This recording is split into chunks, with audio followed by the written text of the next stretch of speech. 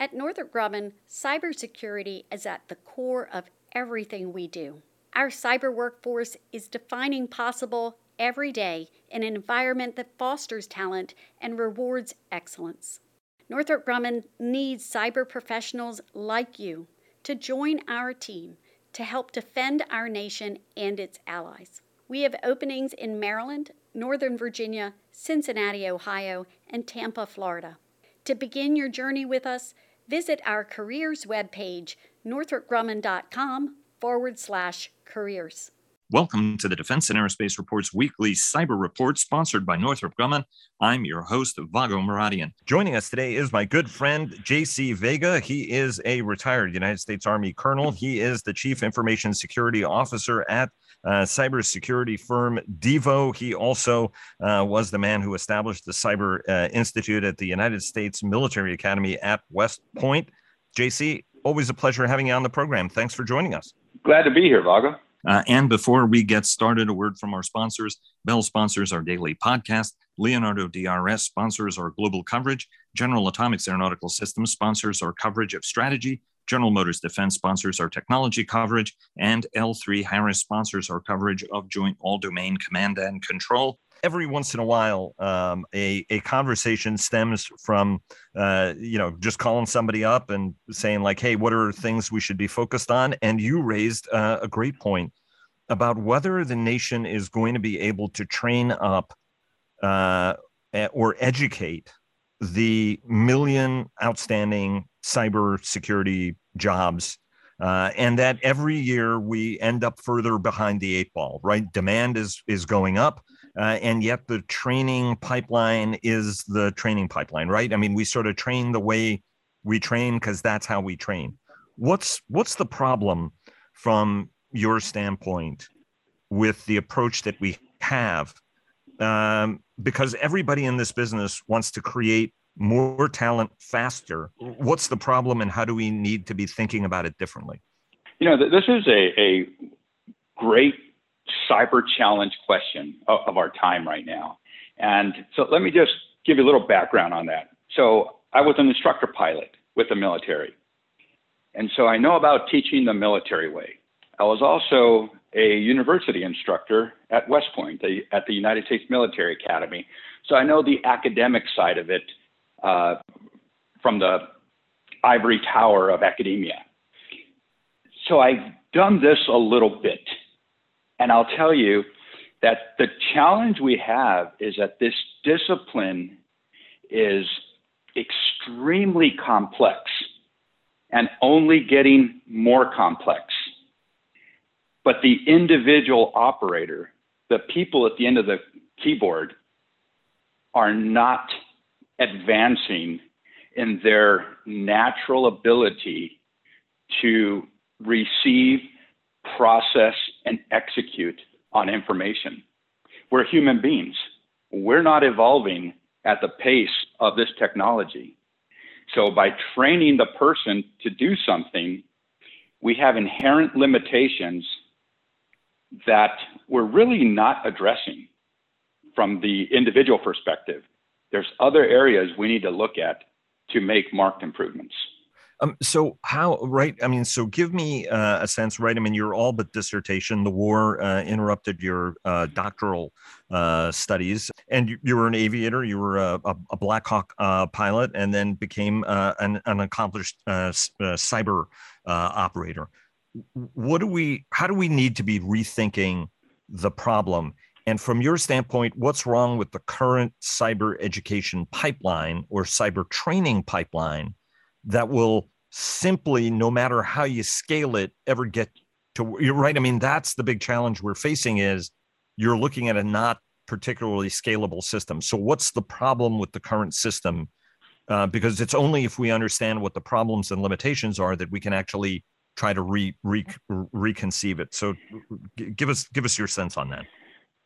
Sure. So let's take a very complex discipline of aviation, which you are very, very familiar with, and we've had great discussions about that. It is complex. There are lots of sub-disciplines that you have to understand, but at the end of the day, it is the same thing. Maybe a tool is different, maybe an approach is different, but the fundamentals remain constant. In cybersecurity, it is inherently complex, and there's very little that remains constant. We even argue in the discipline on fundamentals. We can't agree on what the fundamentals are. So if you're going to teach this repeatedly, there has to be some constant. But in aviation, there was. You couldn't deviate from Newton's laws. But in cyber, you can, and we do. And we do it constantly. So the idea of developing a program and it being current the next year is almost impossible. Right. Because the tools change, the environment changes, something else changes. And so to have this repetitive process is damn near impossible. So how do we need to rethink, right? So what's the way that we're training now? What's the way that we need to train if we're going to get the volume up, right? I mean, it's a little bit like a World War II problem, right? We reimagined how we train in order to be able to satisfy some of the demands we had. I don't want to make a World War II analogy here, but obviously we need to rethink this problem. I mean, that's the center of your point. What's wrong with how we're doing it? Where do we need to go? You're spot on. We didn't change the human in World War II. We didn't change him from World War I or her from the 20-year war that we just ended. What we did is the technology changed around it. It advanced, but it was reduced to its simplest level to where the average person with average ability and a reasonable amount of training could be very productive on very complex instruments. What we're lacking right now in the evolution of cyber is that we are outpacing our training ability. Instead of getting simpler, it's getting more complex. We have to rethink that. What we did with the cockpit is every gauge in a cockpit, first, it's within eyesight of an eye scan, a very natural eye scan. Call it a 2x2 space that you're observing. Everything normal is pointing north, meaning to the top of the dial. Right. It's in the green. We reduced it to where the pilot doesn't have to be an aeronautical engineer to successfully manipulate that airframe to do his assigned tasks. But in cyber, we don't have that standardization. We don't have that agreed upon frame of reference so that we can train the individuals in the fundamentals of reading and understanding this discipline. And no matter what tool we throw at them, they're going to be able to pick it up and they're going to be able to operate it and be able to perform at a high level within a reasonable amount of time. Now, there are people in the discipline, in the education discipline, who will give you examples of where they are doing that. But that has its own challenges too. That doesn't scale. And the problem here isn't just developing good training. It's developing a scalable training, something that will meet the demand of the discipline. So how do we get to that kind of scalable training, right? I mean, first, are there others in the field who share this concern of yours? That's the A part. The B part is, how do you start changing and moving or standardizing the training needle, right? I mean, is this a legislative thing? Is this a Chris Inglis thing at the White House? Is it, Michael Daniel at the Cyber Threat Alliance, right? I mean, who is it? An industry, but who is it? Who are the people who have to affect this change? Okay, so we're going against some big challenges here, and understand that education is the way that we've approached this all along. And so you're going against the tide when you're talking about education isn't going to work. But we have to change as a technology. The technology has to adapt to the physical limitations, to the cognitive limitations of the human being. Who have I spoken to recently who has agreed with this concept? The most recent person would be General Greg Tuhill, where he said we have to reduce the complexity. And this is on a weekly discussion group that you and I and several others are a part of. And the idea of we have multiple subject matter discussions on education, but very little discussion on reducing the complexity. Now, if you look at how long we've had this problem and how long the discipline has been around, it's still relatively young compared to other more established disciplines like mathematics. But it's been around long enough and been at the forefront of a national security issue, as another person mentioned it, that you'd think we would have made significant progress. Right. But we haven't. In fact, we're falling behind. And I should point out that Greg is a retired United States Air Force Brigadier General. He was the nation's first Chief Information Security Officer during the Obama administration. And correct me if I'm wrong, JC, but he's now at Carnegie Mellon. Yes, he's the director of the U.S. CERT. They are the computer emergency response team for the United States government. And it's a partnership between academia and research institutions in the U.S. government. And so if there's something critical going on in cyberspace, they are directly involved in aggregating and responding to that with the different agencies. So let me dive a little bit deeper into the complexity notion, right? As a general rule, right, things are simplest when they're in threes, right? And sometimes people even have trouble remembering three things. Once you get to 5 or 7 points, it becomes unrememberable. So is that really at the core, that we're making this a little bit more complicated for ourselves? And if you're going to simplify it, what's the right approach to simplify it to the most important basics, right? I mean, because you're trying to not treat every single person as a unicorn, right? I mean, everybody is special, but this is a mass problem we're facing, right? So you need volume. What's the way to drive simplicity? So let me back up just a little bit here. So as General Paul Nakasone, the NSA director and the commander of U.S. Cybercom, when we were working on some of the education projects on how to train the U.S. forces in cyber, he was looking to find that magic formula to how to find those individuals who are 50 times better than the average programmer or the average developer. 50 times better.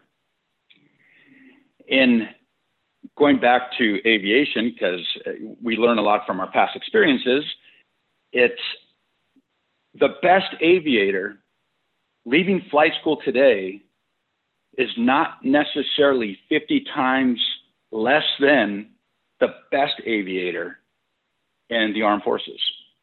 The best aviator may be 10 times better, and there's those individuals who are really good, but you're not consistently finding people who are 50 times better. That's not the way the system is designed to train and prepare these individuals for this complex environment. Right.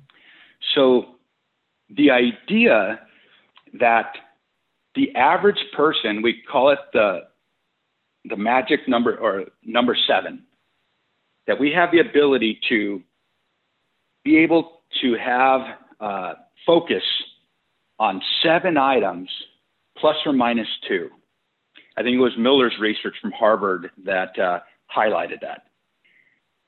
So if that's a cognitive limitation that we have, then our systems should be designed around that cognitive limitation.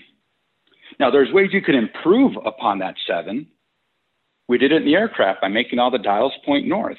And we also brought all the dials together, and we made them all within hand's reach, all the controls. So we could improve that. But the idea that we're not at this stage in cybersecurity where that is a primary goal. We're still trying to make the operator superhuman. But the idea is that bringing the man and machine together to work in unison to bring out the most out of that operator is going to require more than education. It's going to require the adaptation of the technology and the processes to be able to achieve that higher performance that we're expecting out of our cybersecurity operators. But that's not what education is focusing on.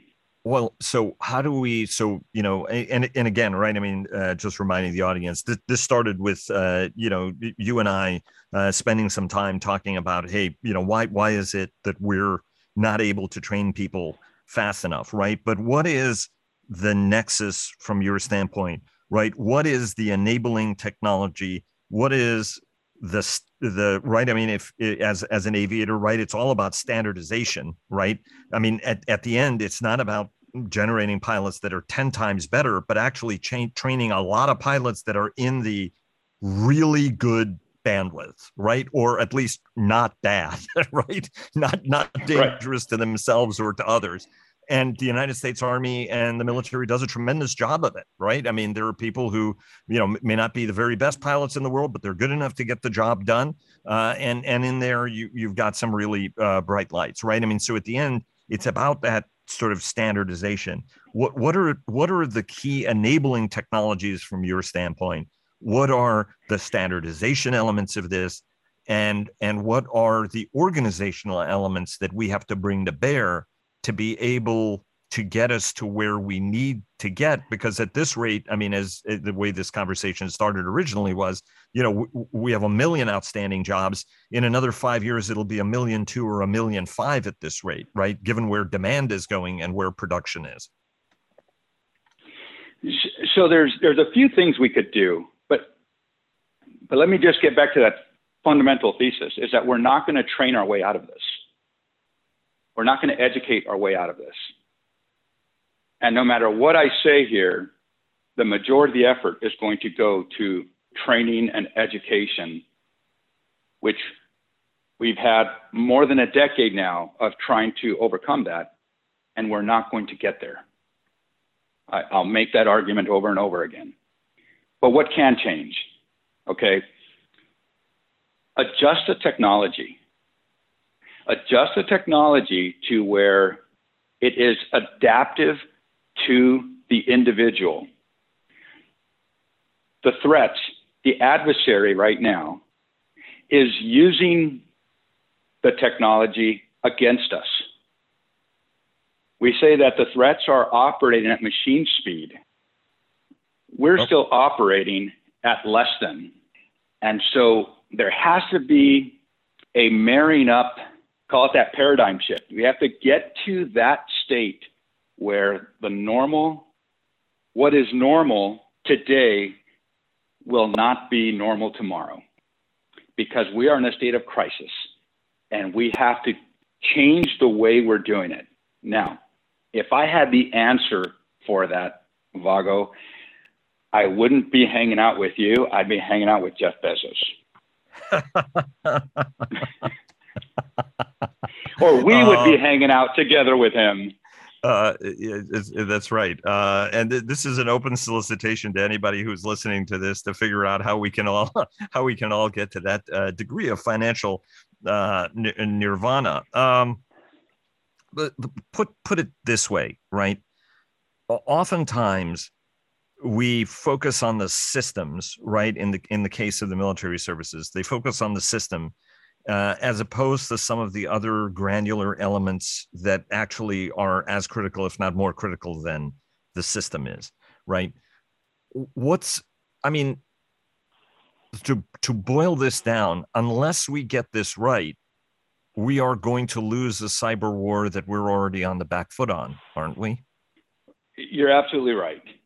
And the idea, so there's a couple of things we could do. And I say that tongue in cheek that I don't have the answer, because I don't have the answer, but there's still a lot we could do. Okay, first of all, cybersecurity. It is not something that somebody else does. And we have to change the terminology. We have to change how we look at this problem. Cybersecurity is what safety was in the armed forces, or is in the armed forces. It's everybody's problem, but you have a few champions that create the policies, create the procedures, create the standards, and enforce them. And then you have the leaders who stand behind that.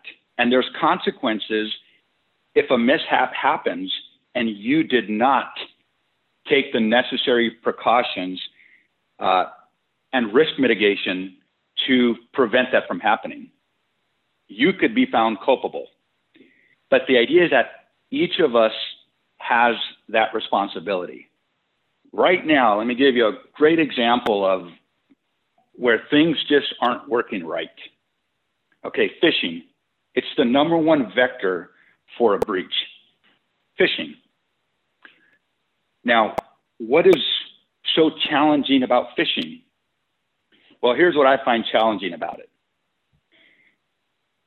You receive something by email that by design, it's designed to deliver a message to you.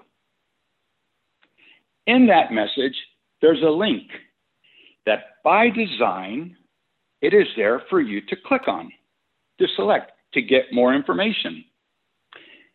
And you manipulated your mouse or your mouse pad to click on it, to open it. You did everything that this entire system was designed for you to do, only somebody used it for nefarious reasons. Right. The system itself is not broken in this example that I just gave you. So we got to train the people to act differently around a system that is designed to do exactly what it was intended to do. Right. There's something wrong with that model. That's the model that has to change there. Which means, in many respects, right? And you and I have had this conversation before, that we are trying to make secure a fundamental architecture that was not designed with security in mind, effectively. And that's the biggest mental change we have to make if we're going to operate. We have to go from a trusting approach to it to actually a zero trust approach to the system. That's one aspect of it, absolutely, is that we have to design these systems from the ground up with security in mind. The current system is not designed that way. Now, this isn't a pass that, I can behave irresponsibly and I don't need training, I don't need education. We're stuck with this until that new model comes about. So we have to stay the course, but smart people out there need to start investigating what are the alternatives, what's new, what can we do differently? And that's something that we really need to take some of that investment and put it into that new science. JC, thanks so much for joining us. Really appreciate it. Great conversation. Very thought-provoking as always. Really appreciate it. And best of luck on your move. Thanks very much for taking time away from family to do this. Really appreciate it. Hey, no problem, Vago. Anytime. And bon voyage. From cyberspace to outer space, Northrop Grumman cyber technology spans all domains and all aspects of national security. We are delivering the next generation of cyber capabilities that protect our nation and its allies. Visit northropgrumman.com/cyber to learn more.